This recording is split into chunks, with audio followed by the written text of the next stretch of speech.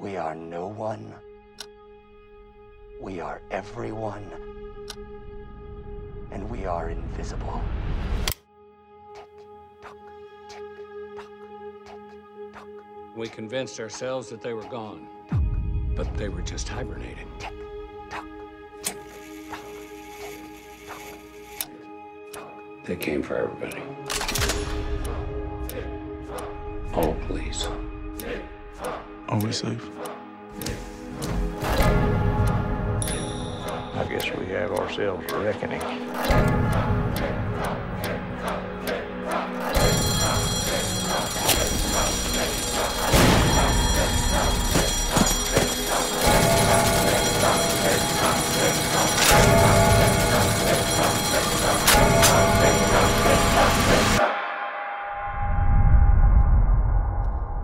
What are you two talking about? Oh, nothing. Just the end of the world. Tick tock, tick tock, tick tock. Welcome everybody to We Watch Watchmen, our side gig here on the HHWLOD network, where we're looking at the HBO Watchmen miniseries. Already up to episode 6. It's incredible. Joining me tonight, Lady True's personal gardener, Aaron Neuwirth. Hey there. Ozymandias' personal groomsman, Richard the Chubtoad Sheldon. Yep. And the other black vigilante of New York City in the 1930s, Mr. Daryl Taylor. That's right. I lived on near Jamaica Avenue, so I know that walk.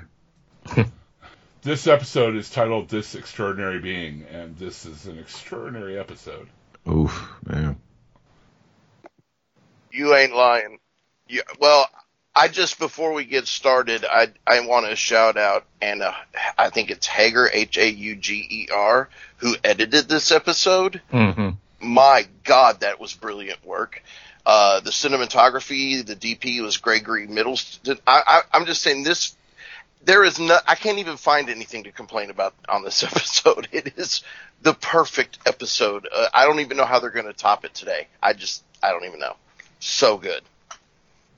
But I think that this should be a submission for an Emmy. I think that, just every last bit of this episode is perfect.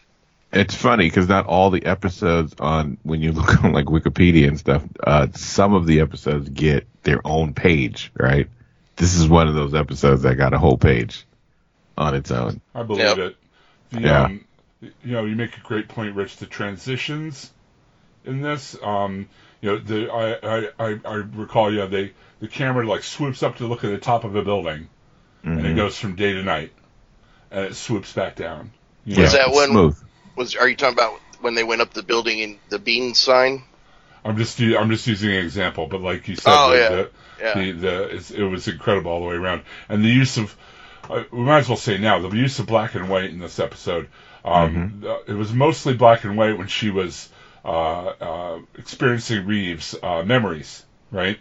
But there were little flashes of color that referred back to Tulsa, like his mom playing the piano, playing that Bass Reeves music in the background, or when he talks about the Tulsa fire and the doorway, like it's telling the story in color in the black and white foreground, he's explaining to June, you know what I mean? Yep. It's it's so brilliantly done. And I mean, how they've layered things in the previous 5 episodes to where it just pays off. It just connects a bunch of different dots. And some of it's stuff that isn't even, really intricate to the story. It's just such rich detail.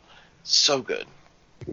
It's the kind of thing where HBO really likes to show off how they give their creatives, the money to fully realize the things that they want to put together. Where we get a lot of, we were talking about this just before, we get a lot of streaming programming, specifically on Netflix, where, they did it, then they have like some talent involved or what have you sometimes, but sometimes it just doesn't really reflect the kind of story they want to tell just from like a feeling level. And this episode, in addition to this whole series in general, but this episode really shows a lot of like ambition as far as how you make something as cinematic as you can for, a brief part of one, series that's going to keep continuing and just make it feel different from everything else you're seeing on TV. The episode certainly reminded me of something like Birdman, as far as not only the use of camera work where you're having a lot of disguised one take shots, it's the use of like jazz to kind of like really keep it free flowing and just kind of keep you in this weird state of mind. And it's excellent. It's an excellent piece of television. Those jazz drums when you would get violent too. Uh-huh. That was an incredible mix. And I was talking about this before the show. I know a lot of people complain about retroactive continuity, or what people call retcon, but I think this is like one of the best examples of that, because example. It changes nothing about the original story at all, except the perspective of this character. And this character was particularly vague in the comic too. They suspected he was a guy, but they never really proved he was a guy. So it plays into your own expectations and your own preconceptions of like what you're expecting from something, or what you're assuming, both based off what the novel and the show beforehand is obviously trying to tell you, but also just how your own mind works when you see something like this, which is kind of a trip, honestly, to have the show kind of throw something and turn it upside down for you. And we'll get to like why and what have you, but I mean, it does reflect what the show's central thesis seems to be, where we've talked about, where the comic comes at you, it's coming during the Cold War, and there's all these ideas stemmed around that, where this series is based around modern times. So race is very much into, the main, one of the main topics of this series in general. So it makes and trauma. Trauma as well. Yeah, built-in trauma. So bridging that gap between the comic and this show, which is a sequel to said comic, it's a pretty great way to kind of both subvert expectations as well as make it all feel cohesive, I guess. So again, just excellent writing for directing, production, and everything. And it was a really smart idea, and I'm glad he went with it. We start off this episode with the Watchmen logo, but then a puff of smoke is blown over it, and it turns from the yellow Watchmen to purple Minutemen. And we've got good FBI guy, bad FBI guy. They start by buttering up Hooded in an interrogation room with Hooded Justice, and they start buttering him up. You're a real hero. He mentioned some of the characters that they went after, right? Mm-hmm. Captain Axis, which is an old DC character who was also in Watchmen, and then King Mob, which is a shout out to Grant Morrison, who is like Alan Moore's bitterest enemy. Yes. Even though they're almost exactly alike. They're crazy old British comic book wizards. Mm-hmm. One is bald and one has hair all over him. That's the only difference. But he says, you took King Mob. And they both have done interesting amounts of drugs, and it shows in their writing. and they do ritual magic, too. Yep. Anyway. But the two cops are interrogating Hooded Justice, and he asks him, what's the noose around your neck for? I think it's like a executioner thing, but my partner here, tell him what you think it is. A sex thing. Sex stuff. And he says, look, he tells him that his buddy Nelson has a camera above the bed, and he's trying to blackmail J. Edgar Hoover. And of course, that couldn't possibly be Hoover, because Hoover is not a depraved homosexual. And he says, what was on those photos? And the other guy just says, sex stuff. So their plan to Hooded Justice is they want him to get the film and rip up the photo of Hoover. They're going to take a picture of him here, and if he does that for them, then they'll rip up the picture and he can remain anonymous. So he takes off his hood, and it's an actor from American Horror Story. Yes, it's Cheyenne Jackson. Yeah. Cheyenne Jackson. At first, because of the profile that they cut to really quick, I was like, is that Joaquin Phoenix? Because it just looked like him. But then when they went back, I'm like, no, and I recognized who he was. But I also thought it was interesting that one of those two cops, I think it was the nicer of the two, made the comment about we're here alone. Nobody knows you're here. Mm-hmm. Right. That's the tip off, yeah. Yeah, it's like, okay. Now I can kick your ass. You just signed your own death warrants. Well, that's pretty much the cue that this is a TV series and not right. happening. Right. Yeah. So, and he's like a really good-looking dude. He's like a chiseled male model type. And he has the camera, and he says, say cheese. And as soon as we see what that agent is seeing through his viewfinder, Hooded Justice punches him right in the lens. and then proceeds to beat the crap out of them. And as they pan away, we see that they're watching this American Hero Story in the Tulsa police station, and they're worried about Angela. But it was funny when they pulled away from the camera. It's like, I just killed 2 federal officers. Yet all I could think about was that Nelson was cheating on me. That is bad taste. Yeah. That was Oh, man. proof it was a TV show. Right. Probably written by Guggenheim. And But anyway, okay. They're also great at doing that too, right? They'll pan away and it'll be on someone's TV or whatever. But they do a great job of doing that as well. I like the Reznor Ross American Hero, like the theme that they have, Yeah, just kind of yeah. that build Mhm. that's like that dun dun dun dun, like it just it ramps into it, and it's a neat line to walk as far as making something that works for the show and you like to hear it, but also has to kind of be into the kind of parody that it's trying to be. Like that's neat. I like the way that the entire color palette, when they show that color palette, you know that it's Right. American Hero Story. Except for the one episode which was dark, right? You can really tell as much. We follow Lori Blake across the Tulsa Police Department to Angela's cell. And she wants her to sign a medical release to pump her stomach, so she doesn't die from nostalgia. And she explains how nostalgia works. That they take your memories, put them in little chips. They originally used them for dementia patients, but then it got out on the street and people were abusing it, so it had to be outlawed. And she tells her that nostalgia is made by Lady True. So she's like, look, you're gonna die if you don't get your stomach pumped. I need you to sign this. But she's also grilling her on the grandfather at the same time. Did you guys read the advertisement for that on Peteypedia for nostalgia? Yeah. Yeah, it was last week. Yeah. I didn't see it till this week, but Oh, okay. very interesting. Yeah, it was a really good parody. I mean, it looks like a real prescription ad. Yeah.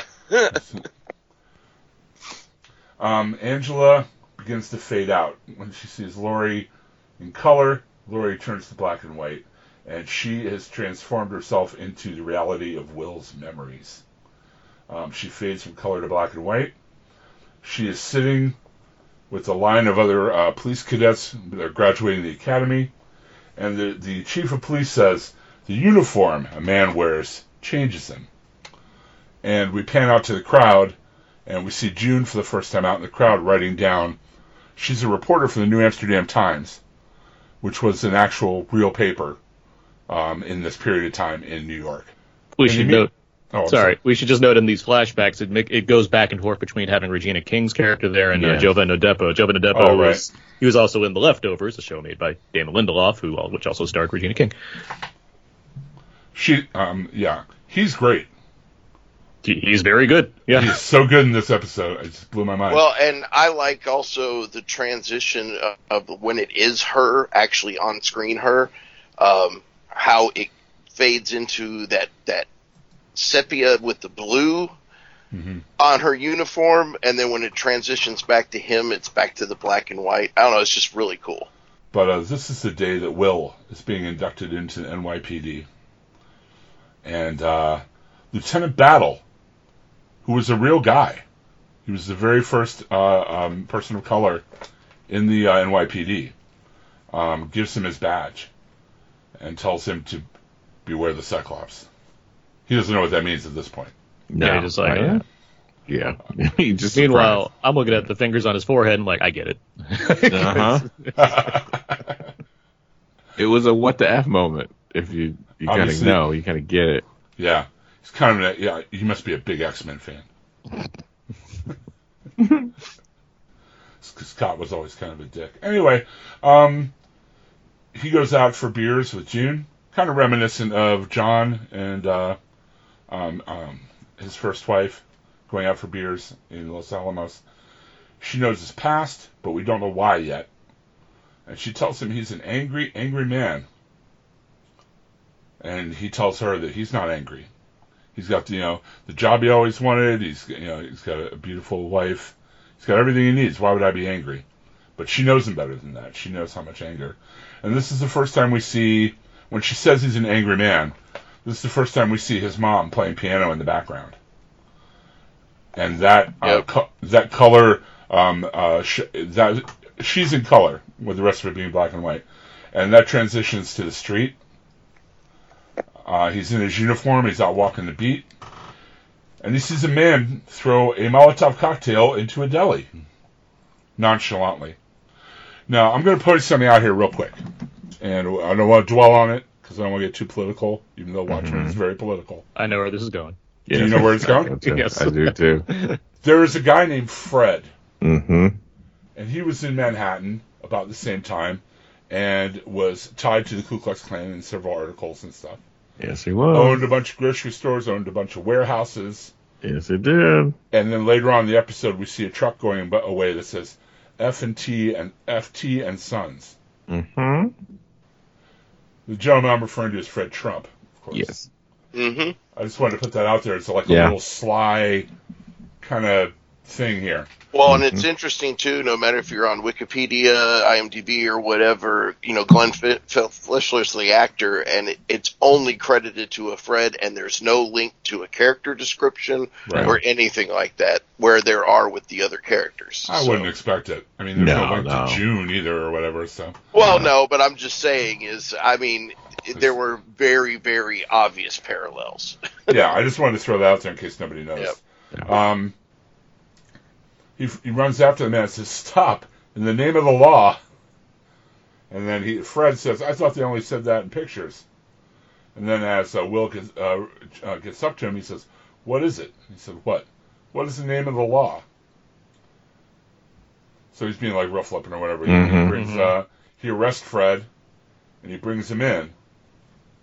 And he has a nonchalantness about it too, right? Like this is no big deal. This is nothing. I don't even know. And he throws in, I need to get home so I can watch Amos and Andy. Like, it's just the smack in the face. He throws in a racial slur, too. At first he tries to get out of it by saying, "Come on, guys, who are you going to believe, me or this racial slur? I'm not going to repeat it." And this guy comes up and says, "What did you just call our fellow officer?" And he's like, and he makes him apologize to him.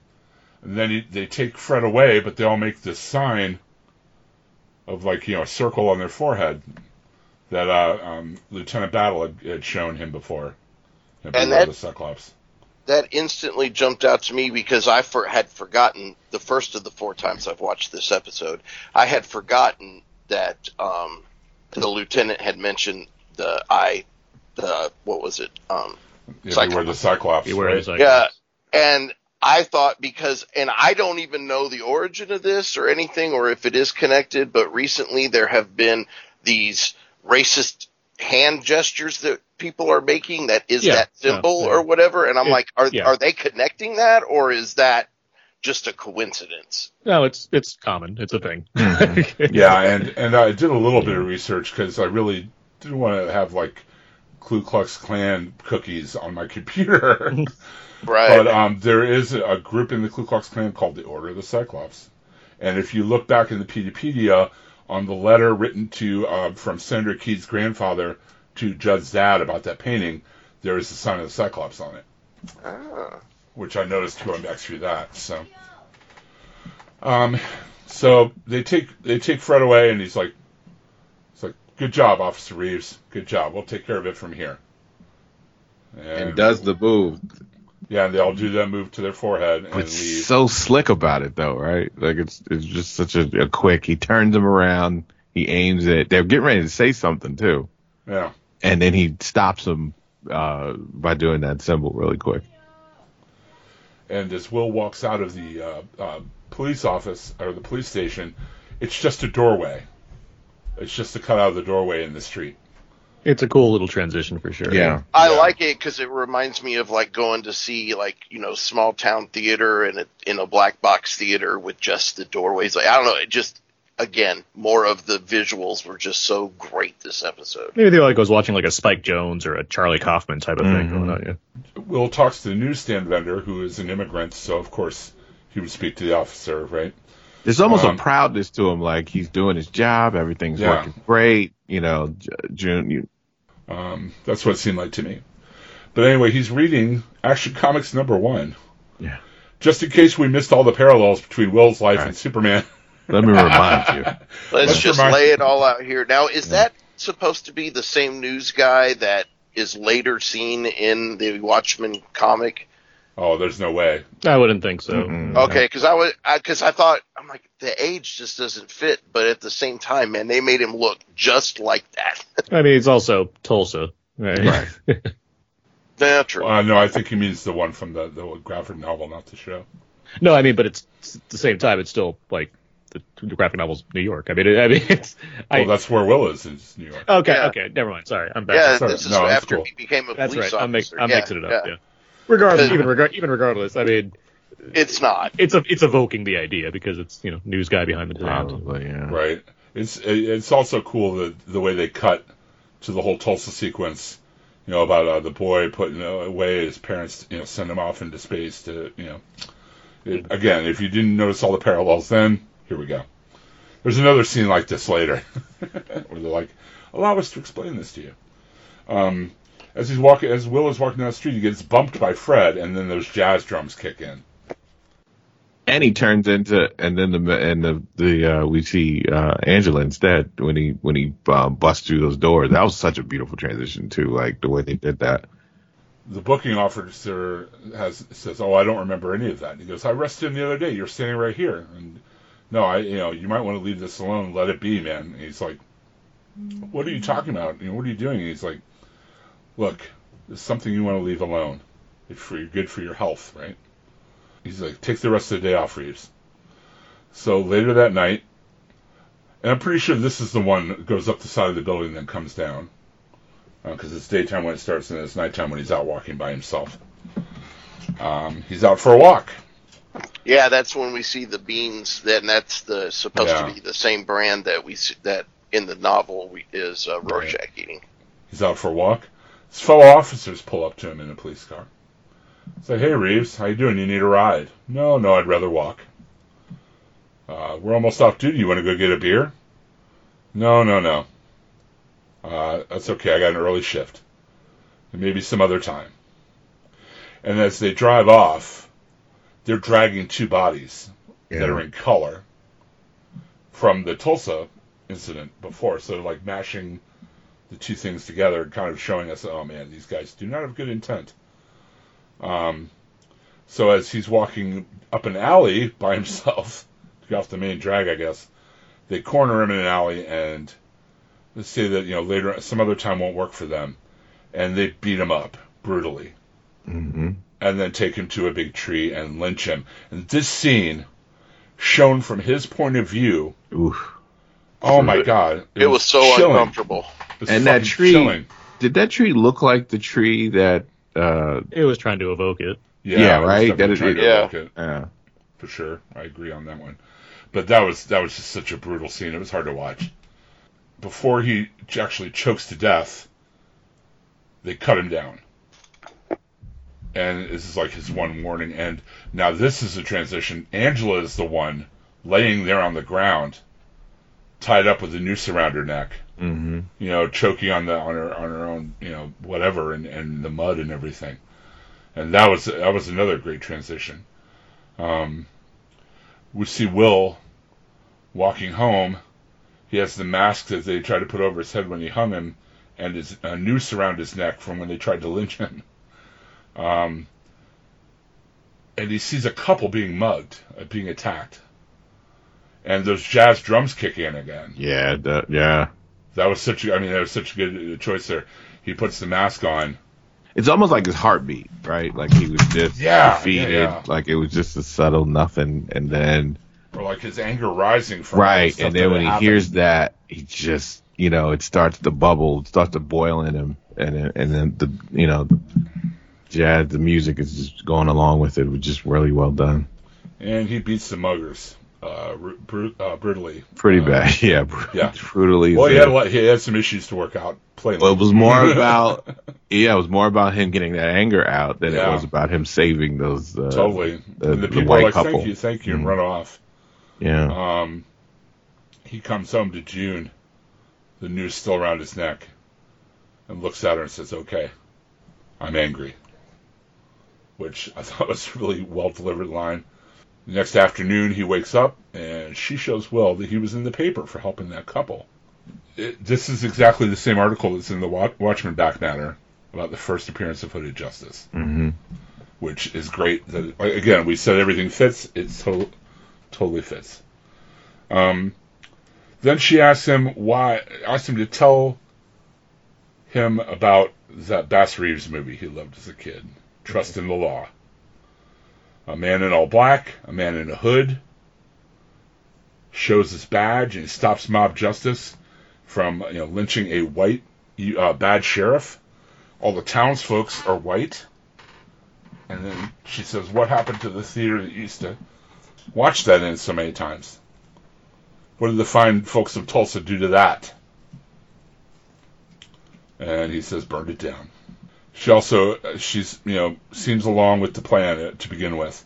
And she even introduces the idea of him posing as white under the mask. Which is the smartest thing you could do. And she asks him at that time. And she asks him if he's sure, but it's Angela who answers, I'm sure. And, I'm sorry, go ahead, Daryl. Well, I'm just saying, this is such a smack in the face moment because it makes you go with the previous episode. We had that thing about the DNA, right? The trauma that goes in the DNA. And we have Angela, who never knew anything about her family prior to this, donning that, costume that looks, with the hood and changing the eye color.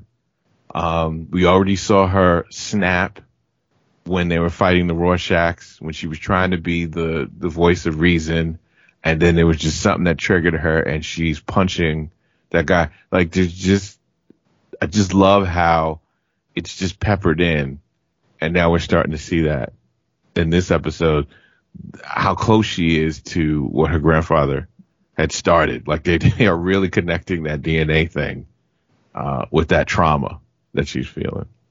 We next see him on the rooftop on patrol. Hey, to the ink spots. I don't want to set the world on fire. Ironic. I'm sure what happens later. He decides that because it's Fred that he knows is part of this, he's going to track Fred, and he tracks him to a grocery store. And in the back of the grocery store, he sees I'm going to call him Clan Cop because we keep seeing him. He's like the guy who was told him to, the main Clan Cop guy, and some others doing Cyclops hand gestures and going in the back door.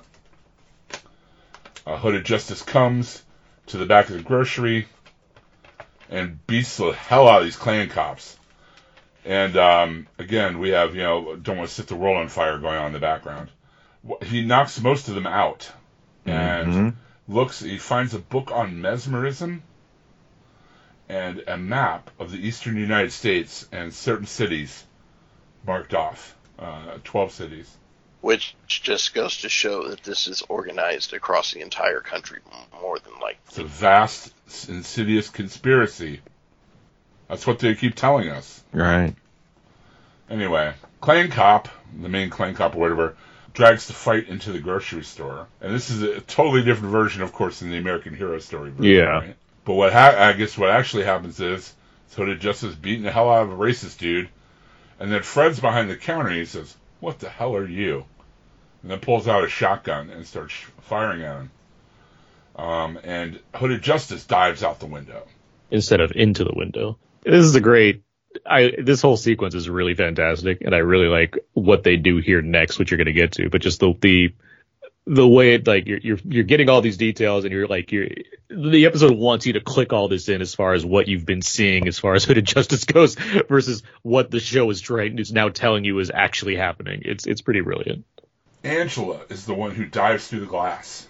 Yeah. She's midair, and time freezes, and Laurie Blake is back.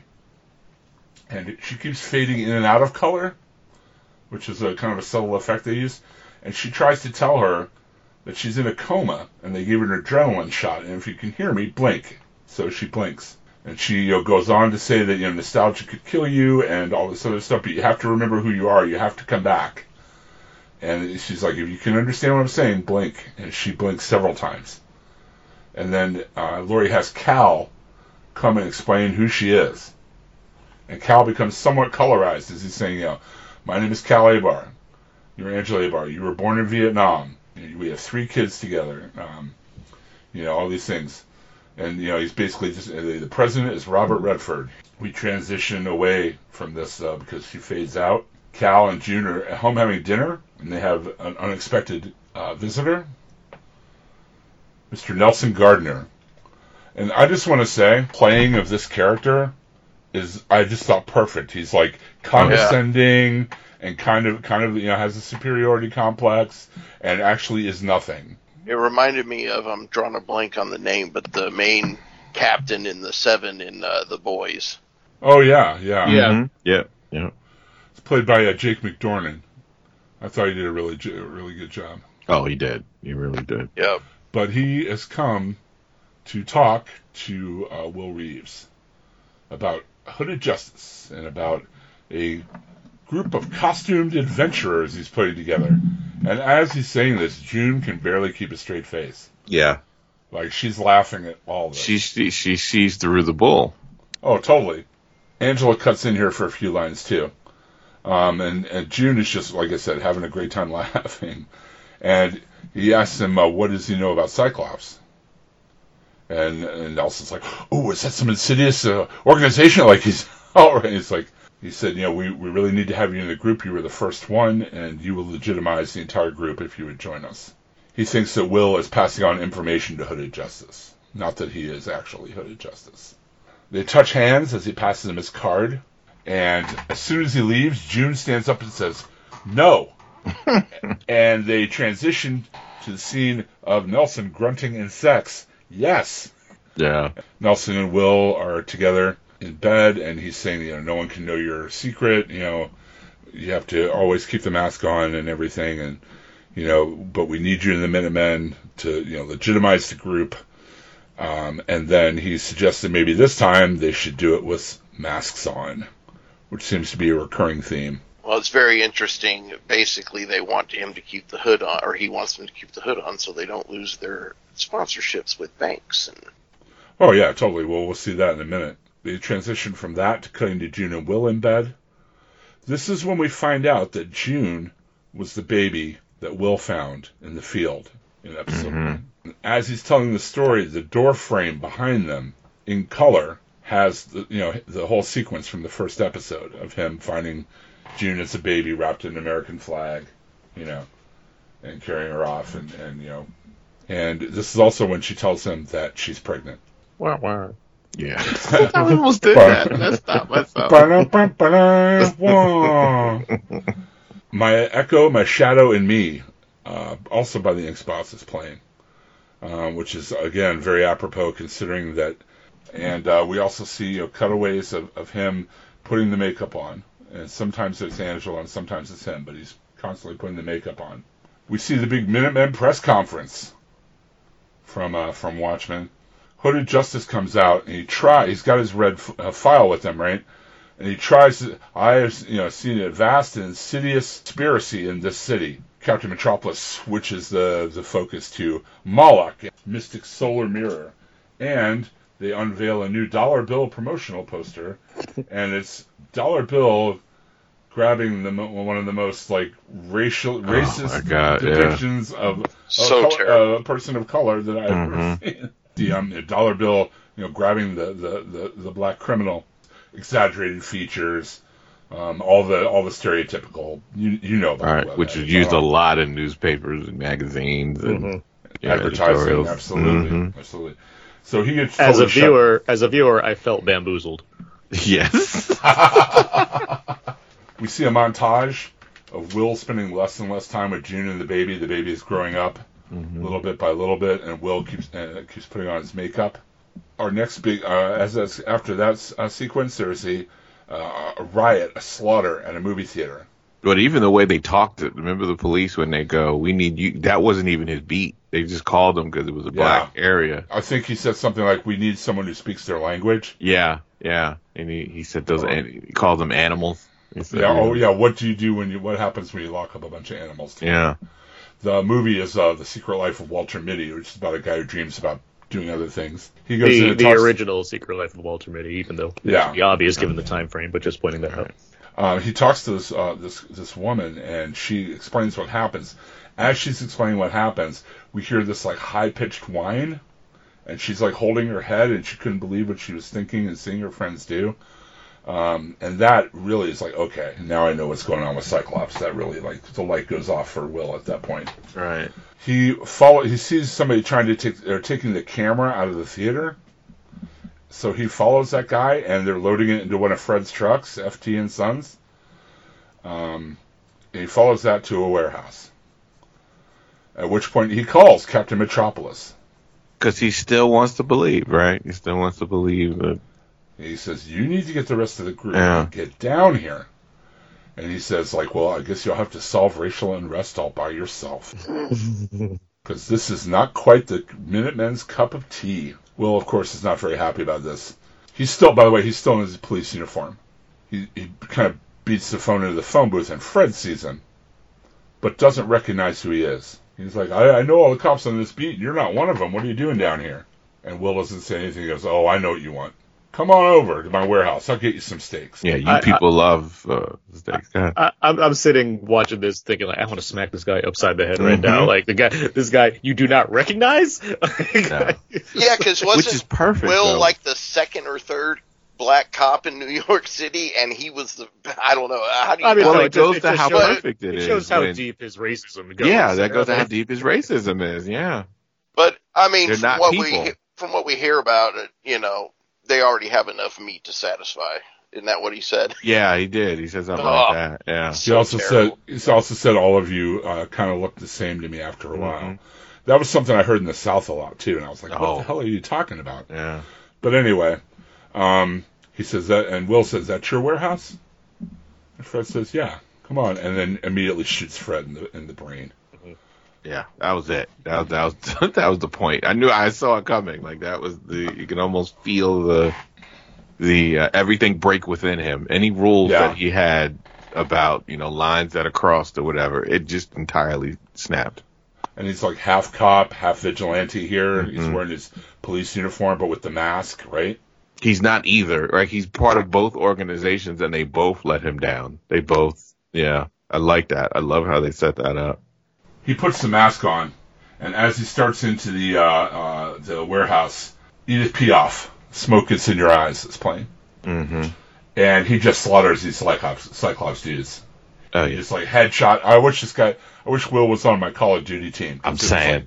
like 5 headshots, man. I would win. He goes over to the table. He sees the mind control, I guess, crystals that are sitting out, and there are cameras that were used by them to incite that riot. Clan Cop, who I referred to before, main Clan Cop, Right. is recording the mind control of the audio of the mind control tape in another room. Which is why he didn't hear anything. Yeah. That's also the same cop that actually put the noose on his neck and let him down. Wasn't it the same one that arrested? It wasn't the same cop that arrested that pretended to be I angry. thought it was, yeah. I No, think it it looked was. like him. Yeah, It that's was. No, right. it was, That's but what it was Did also the dissemble. same one that Okay. put him on the But noose. Well, what got me so much about it was that he was the one that totally fooled him with that. Like, pretending to be angry and made him apologize and all that. And then, turns around and does the symbol. Like, that's such a, lies and false images, the whole thing. Yep. He has he's used all his bullets. No, like he puts the gun at the back of his head, takes a shot while he's recording the thing, and he goes, "Damn it!" He's supposed to come Yeah. out. He's pissed. I'm mad for him. Yeah. So he grabs the cord of the headphones that the guy is using and strangles him to death. Then he stacks all the bodies in the middle of the room, Black Freighter style, and burns the entire place down. But he takes the crystals, and as it burns, he remembers Tulsa burning, and he removes his mask. So he comes home after actually getting some of these bad guys, kind of like a Pyrrhic triumph. He comes home and he sees his son trying to dress up like Hooded Justice and loses it. And June slaps him, takes his son and says, "We're going back to Tulsa, Will Reeves, and you do not follow us. You do not see."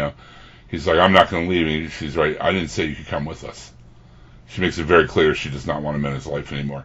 She said she thought the Hooded Justice thing would help with this anger, but it hasn't at all. It's gotten worse. So Yeah, it's an amazing thing how they've known each other most of their lives, right? They met each other out of tragedy. well, she's known him all his life. Right.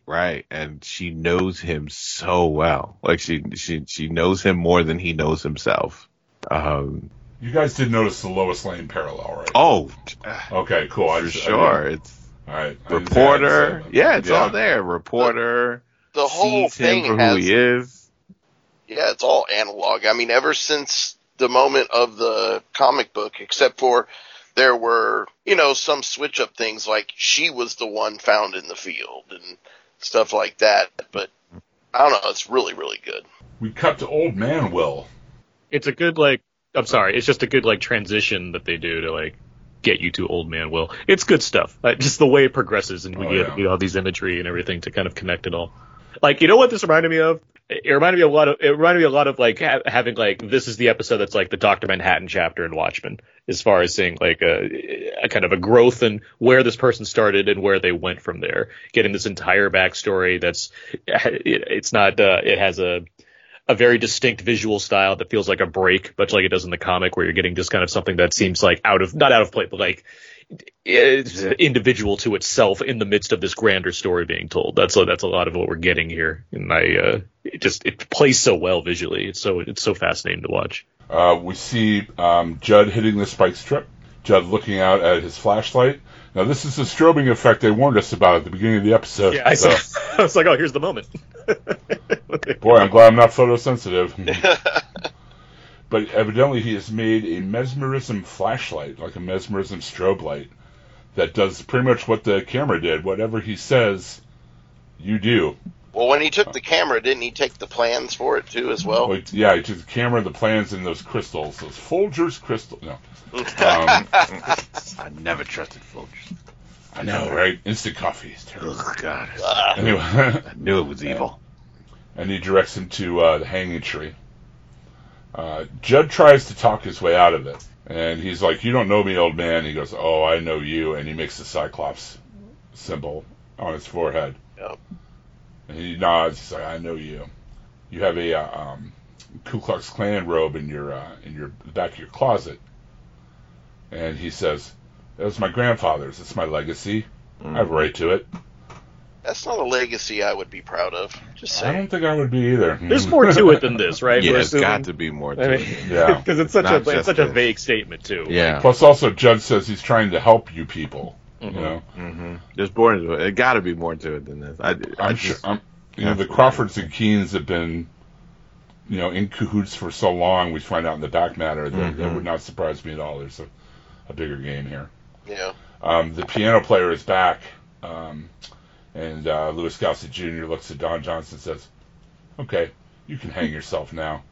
But I Yeah, like we'll how cut- he makes him push him up there, right? He's holding Yeah, him yeah. light. He makes him, and I'm all for all that anger because we've got this whole setup of all the stuff that's happened prior to this over the He years. told Angela he was the one that done strung up her captain. What? Yeah, and you there's no way you believe that that's what happened, but it's just the way that he did it. It's just the way that he's even pretending to be weaker, like he can't even walk up the hill. Well, what's the first thing he says to her even before he gets to the hill? He says Yeah. to her on the street. Yep. You Think I lift like 200 lift pounds? 200 pounds? Yep, he did, and he was telling the truth. Mm-hmm. He was probably telling the truth. But the fact he has mesmerism and that he's working with Lady True, just like, they're whatever they're doing is just like, oh my God, okay. Yeah. Is it a giant tuning fork for mesmerism? Are they going to feed Will Reeves memories to the entire population of the planet? There's so many. I don't know. Like I said, the end game is All still we know vague, is he knows she's going to be pissed about this. and it's in a couple days. He feels it's the right thing to do, but he also knows that she's going to be pissed when they do it, when they find out what they're going to do. See, and he wanted her to have these memories too. That's why, it's hard for me to think he's just going to reveal that he was Hooded Justice. Okay, that's a reveal, but at the same time, it's I mean, is that really going to impact the world? Like, what's that going to do? I mean, it'll be like, oh, that's neat, but I mean, That's not going to. you know, it's not a squid dropping on New York and killing a bunch of people. Like, that's a bit of a difference there. Right. No, I do think he left those pills behind on purpose for Angela, though. Sure. Oh, for sure. Yeah. So he would know who she would know who he was and stuff. He made it a point to say to her, "You don't know your family. Like you know these things you need to know." So yeah, I totally thought when he had those pills, I totally thought he wants her to take that. So, there's something with those pills. Before we knew what it was, he wanted her to take those pills. Yeah. We see Angela in the wheelchair shining the light up at Judd as he dies, and for her to experience the death of a friend, a mentor and stuff through her grandfather's eyes is pretty heavy. This is when the memories start to break down. We see different parts of different scenes. It's almost like a video collage of what we've seen in the past hour. Right.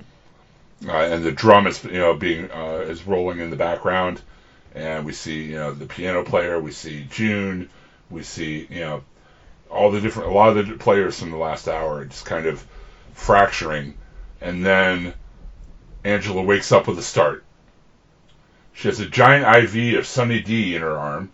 And she's at Lady Trieu's place. Lady Trieu is reading Ayn Rand. Yeah. Yeah. And she seems really annoyed. Very much so. Like she's like, "Oh, good, you're back," and she leaves. Yeah. And that's how the episode ends. Yeah. It makes me think grandfather. Her grandfather probably said, "I need you to do that and get her out and safe." Right. Or so it makes sense. Yeah. So she owes him a favor of some kind. Right. Maybe like he shared the mesmerism technology with her. Mm-hmm. Because we see. I'm gonna a slight spoiler for next week. In the previews for next week's episode, Lady Trieu straight up says, "I have a plan to save the world." Yeah. Did you also notice? I don't know if it was in that because I also saw this other upcoming teaser trailer thing where we see Lori in she's at a table. I couldn't tell if she's tied down or not, but there's this giant Cyclops symbol behind her. So I'm like, that's interesting. We see in Petey. Oh, I've been talking a lot the last. Yes, you have. Peteypedia. Okay, I got it out. You got it. We get the Dale Petey with the will of Nelson Gardner, which is pretty interesting because he asks for Mr. Reeves to be the sole beneficiary of his estate. Yep. Even though he has no idea where he is. So maybe he had a little bit of guilt for the way he played him later in his life.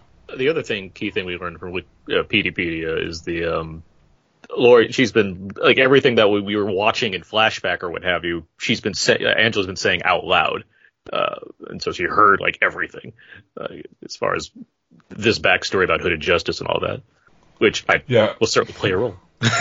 reading Lori's thing is really funny though.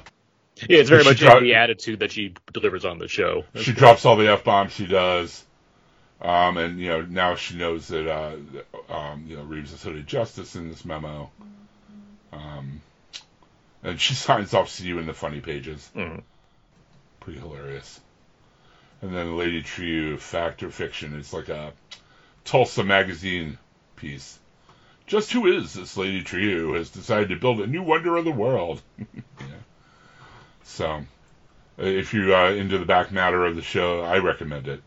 It has some of the stuff about, background stuff about Lady Trieu, having a dozen doctorate degrees. Of course, what we mentioned earlier on an earlier episode, that she named herself after a Vietnamese legend who stood up to the Chinese Empire. Item, what? Lady Trieu's father was the comedian. There's some speculation about that as well. Mm-hmm. Which I also wondered early on when her introduction was. I was like, well, that'd be a neat way to play it. It seems like it'll be a little too tidy if that was actually the case. If it was everything's all, this isn't a HHWLD podcast. It doesn't have to all be connected. Oh, we miss you, Russ. Yes. Oh, also the Vietnamese Liberation Front. Interesting. Yeah, okay, well, that's the last episode. That's That's the 6th episode of Watchmen, This Extraordinary Being. I know we're a little late this week, but holidays and family illnesses and all kinds of other stuff have delayed our travel. So thanks for being patient. I appreciate that, listeners. And Aaron, why don't you start off and tell us where you can be found all over the interwebs?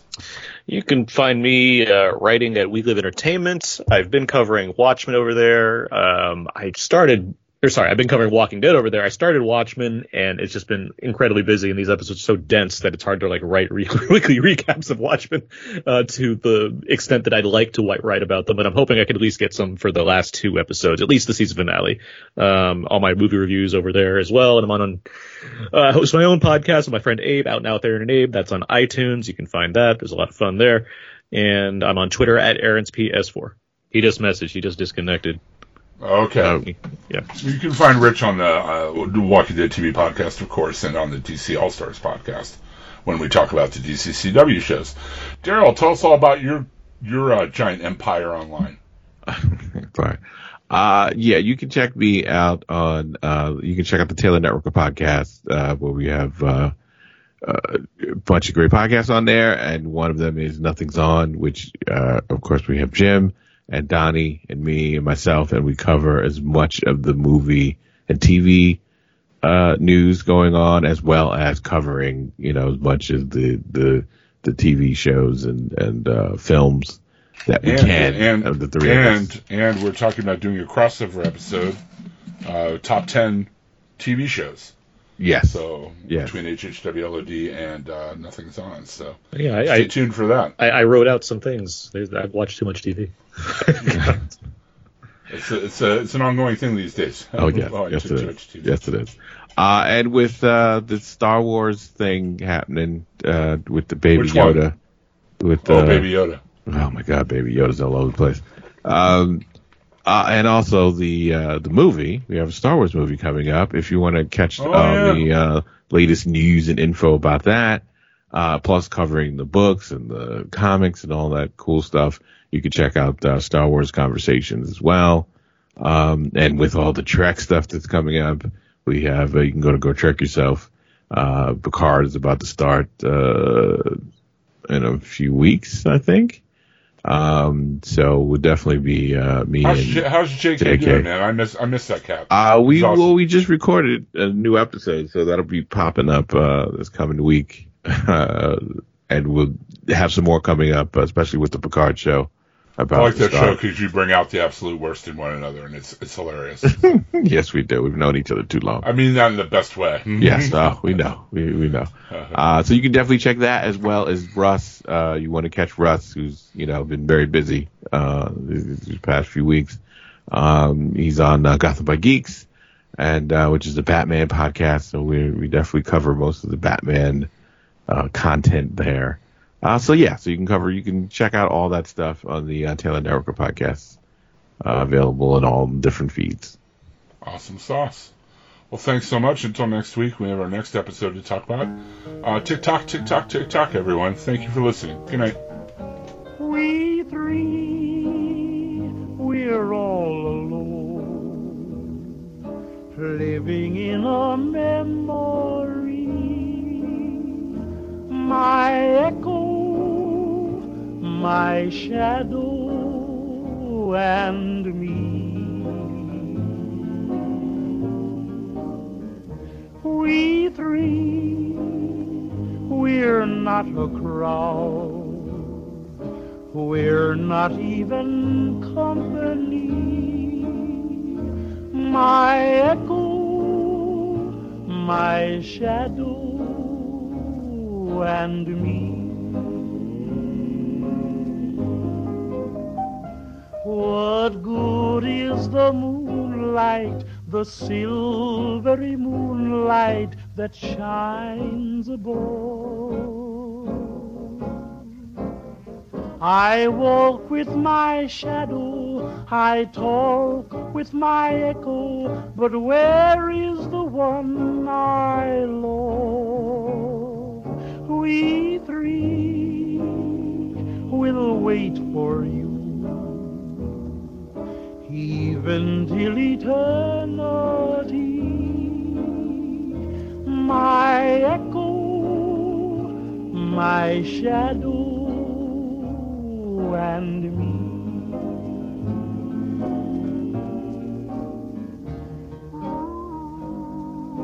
We three,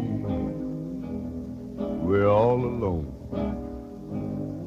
Seem like we're living in a memory. That's my echo, my shadow, and me.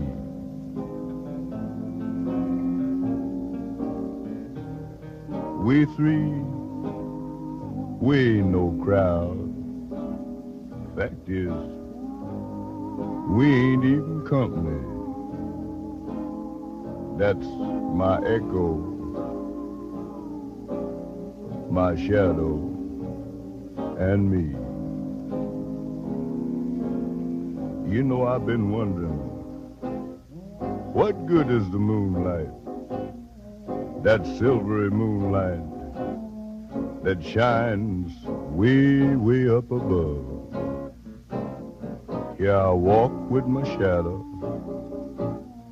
I talk with my echo, but where is that gal that I love? We three will wait for you, even till eternity. My echo, my shadow,